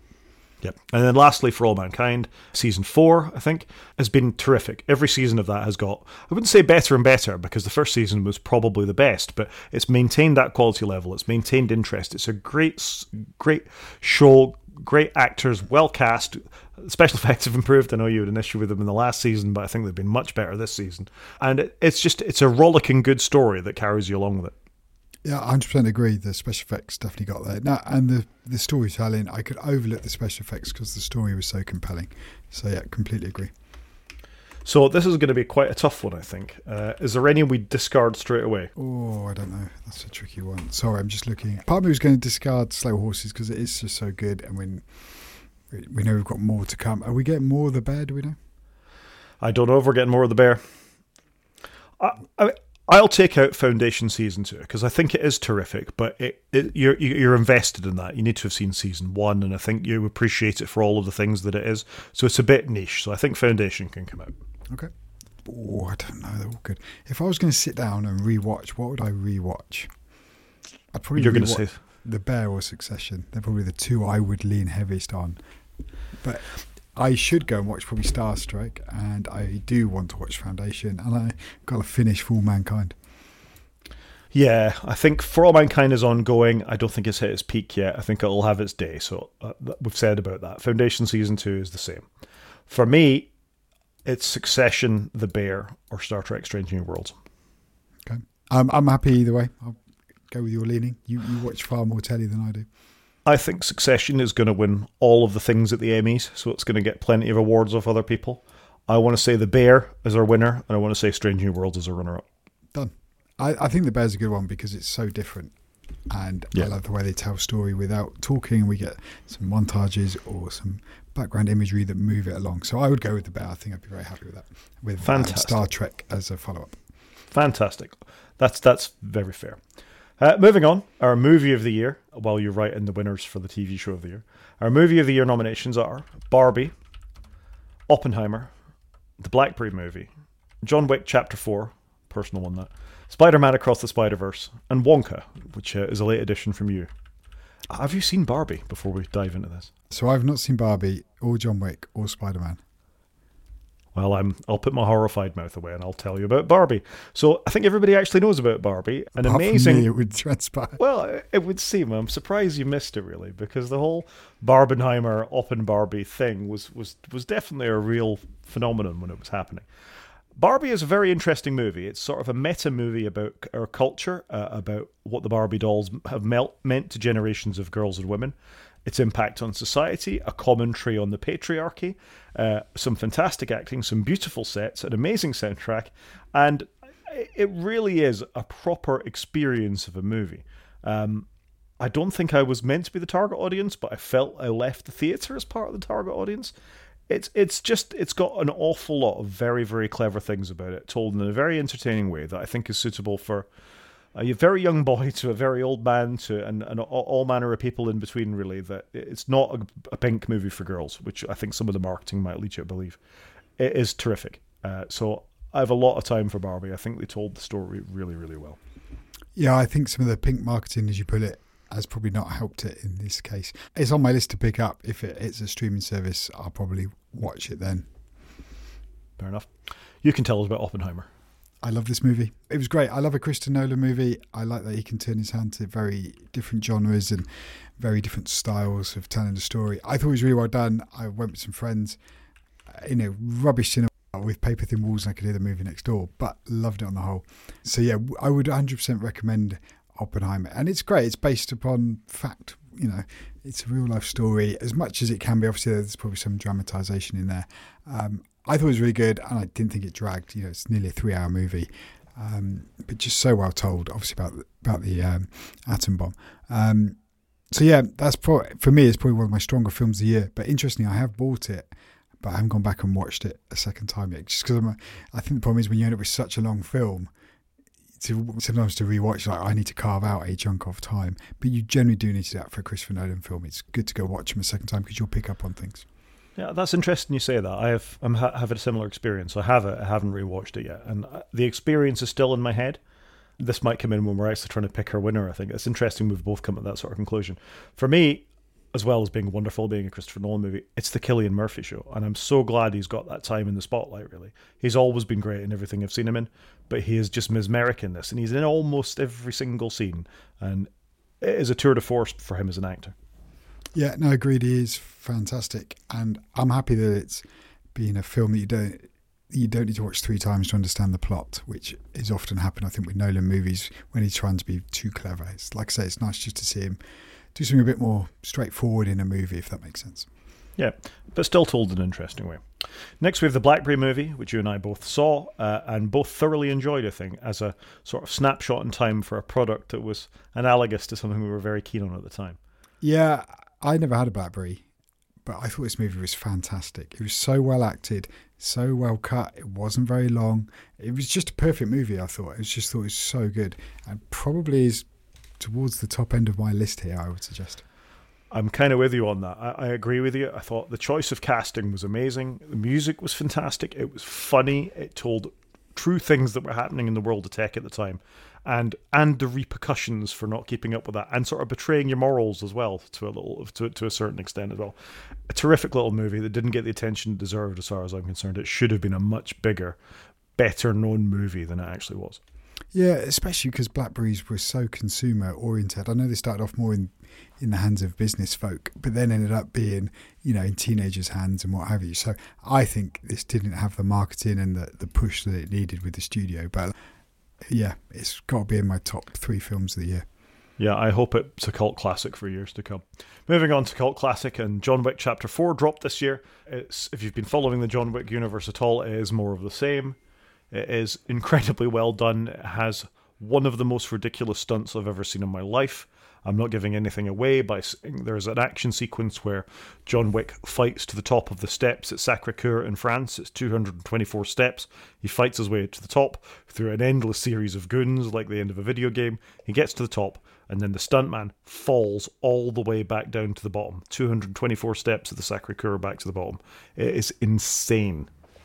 Yeah, I probably need to watch this. I think I've only ever seen John Wick 1, and I know I've got a couple of them. So these are on my list to catch up on and circle back to John Wick 4 at some point. Yeah, it's a crazy film. I mean, it's not seriously going to be a movie of the year in anybody's list, but it's terrific fun. If you like a bit of an action movie with some insane stunts, John Wick Chapter 4 is worth a look. Fair enough. Next, Spider-Man Across the Spider-Verse. I don't know if you watched the first Spider-Verse film. They are animated classics, frankly, as far as I'm concerned. They just tell the most amazing story with the most fantastic animation style. And this takes what was done in that first movie, with moving between animation styles and between universes. That won't be a surprise based on the Spider-Verse commentary of it, and just ramps it up to the next level. It's quite a long film.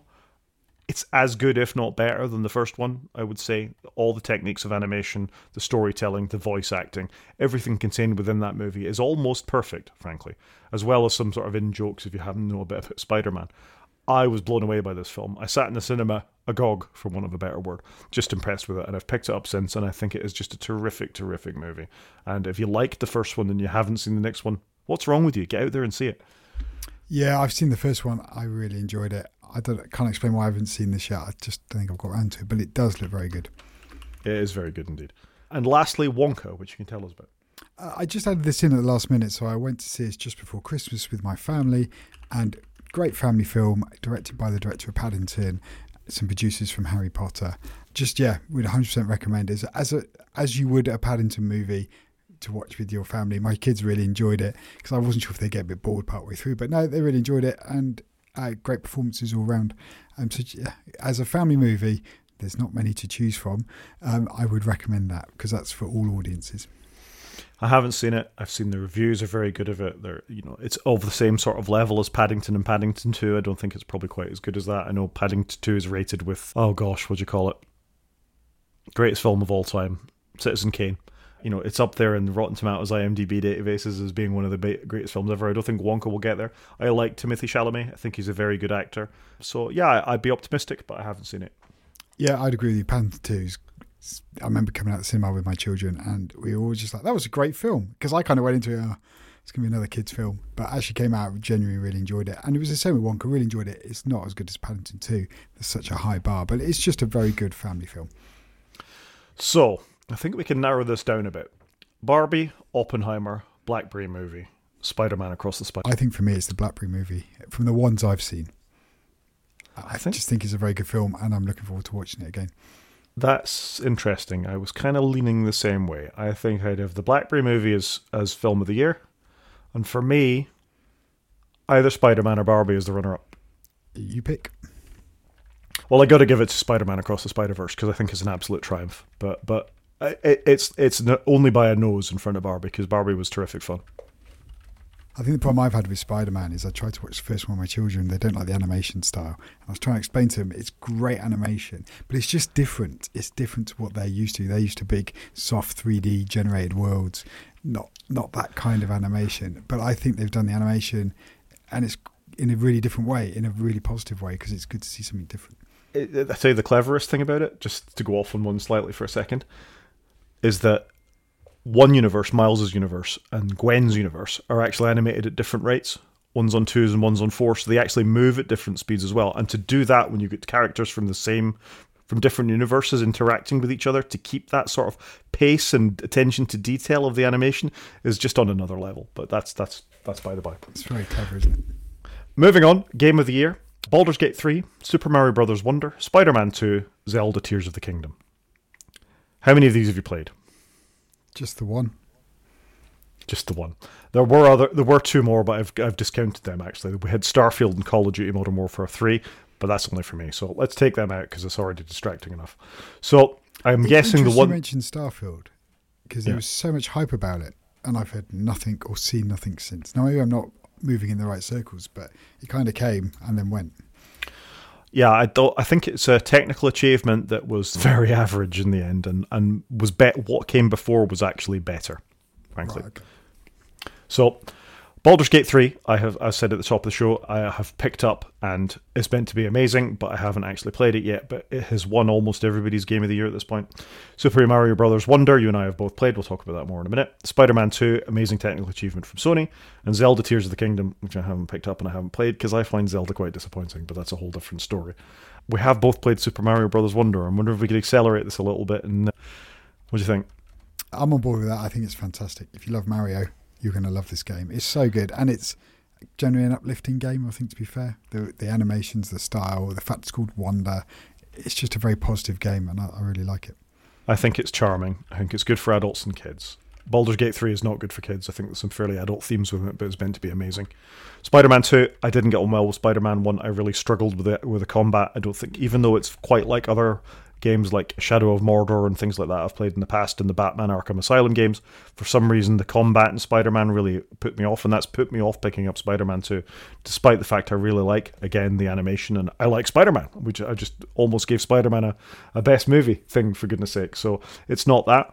Zelda, I don't know what it is about Zelda, but it's never really gelled with me, and I have Breath of the Wild, and I quite like the animation style of that. But it's not a game I came back to. I played it 3 or 4 times, and it lost me after a while. And for that reason, I've not had the appeal of Zelda Tears of the Kingdom. I don't know. What's your reason for not playing it? It's quite simple. I've never played either, but I've just been put off by the sheer quantum of time you've got to invest in it. I just know I wouldn't do it.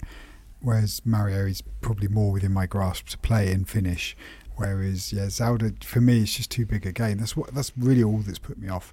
And I think I do like an open world game, and if I was younger and had more time, maybe I'd be wanting that. But actually, I like a relatively linear game that is completable. I just think it's too open world for me and too much of an investment of time.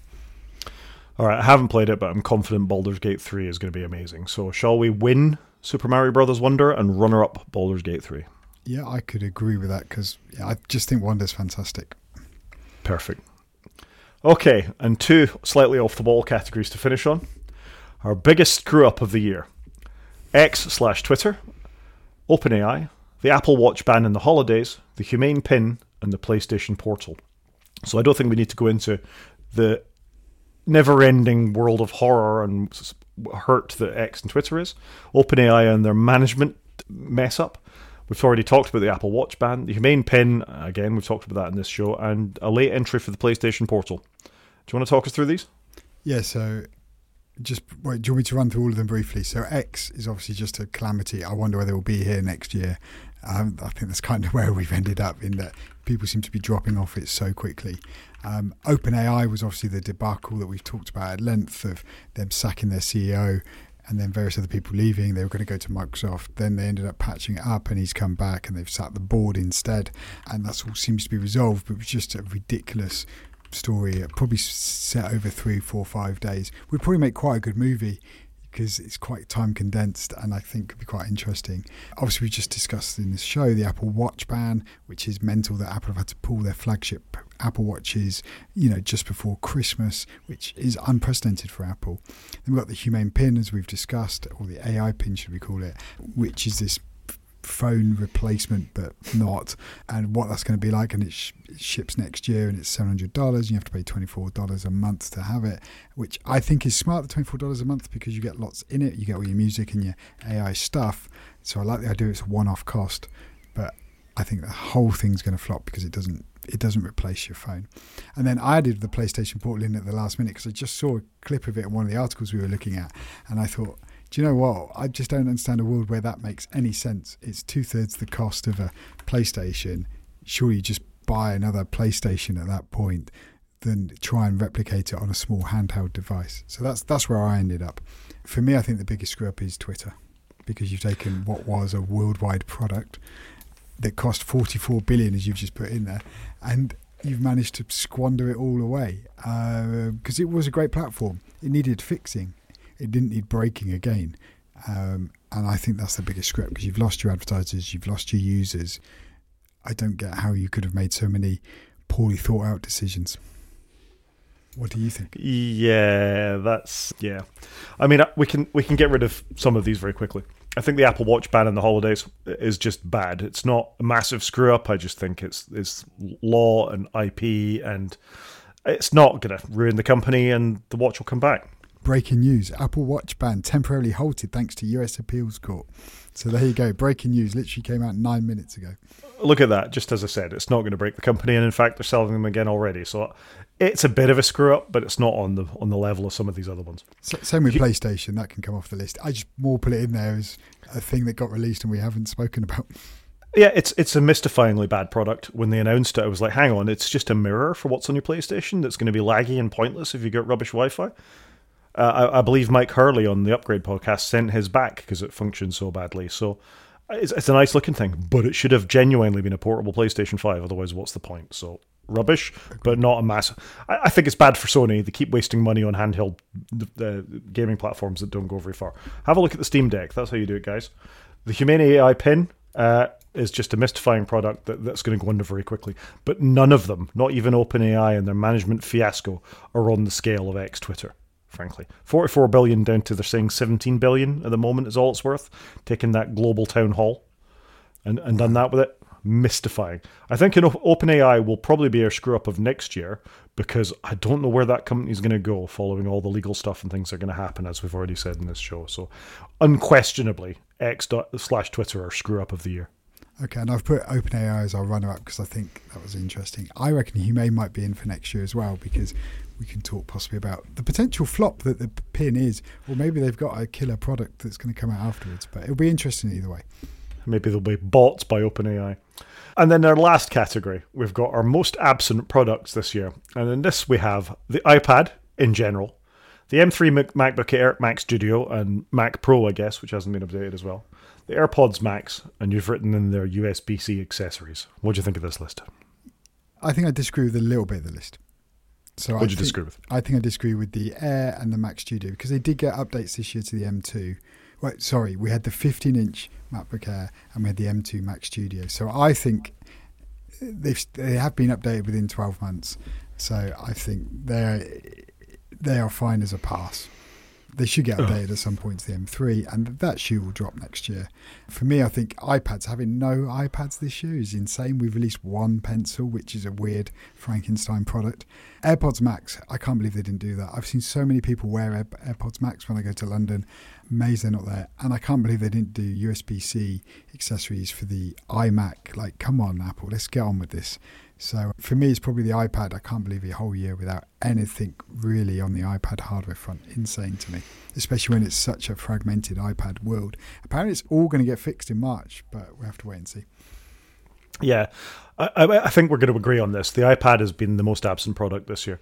What is going on, Apple? You don't have a coherent story in the software. You don't have a coherent story in the apps. You don't have a coherent hardware lineup. We've all been saying that since they released the last 9th, 10th generation iPads, whichever one it was. It's just not good enough all the way around. 10th generation iPad, thank you. Yeah, it's mystifying to me that they had such a march on the tablet computing, and I guess they kind of do. People refer to tablet computers as iPads. If they're Samsung devices or anything, it's an iPad to almost everybody. So maybe they don't feel that pressure to update it, but you use them every day and you're disappointed. I went from using them an awful lot more, or trying to having no interest. And as you've said in this show, people who are massive iPad evangelists, Federico Viticci, Mike Hurley, others, are all moving away from the iPad because Macs are better, unquestionably, in almost every way. Unless you've got some weird arbitrary rule about not being able to use them in your workplace. Macs are a better answer for almost everything. There is the odd app, maybe Netflix, because you can download stuff and watch it on the train that an iPad is more suitable for. But other than that, I struggle to think of many use cases where an iPad is a superior product. So they need to fix it, and fix it in software, fix it in hardware, and fix the app story for the iPad for me next year. Otherwise, it's a dead category. Yeah, I agree.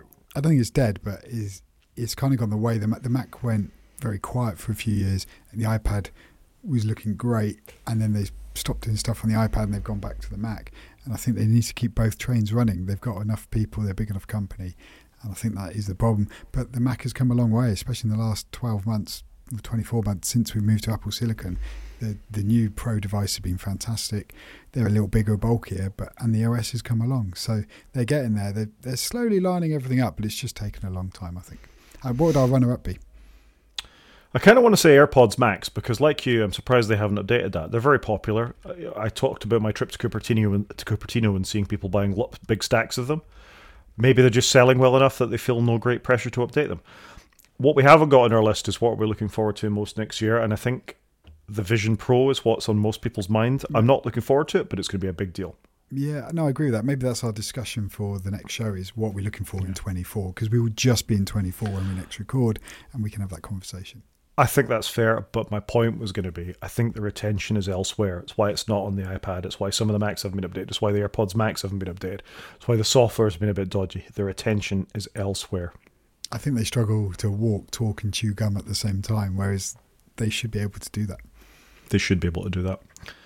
So there we go. Runner-up AirPods Max, winner iPad. Happy with this list? I said winner in speech marks. Obviously, they didn't do anything this year. Yeah, I like that. I think that's fair enough.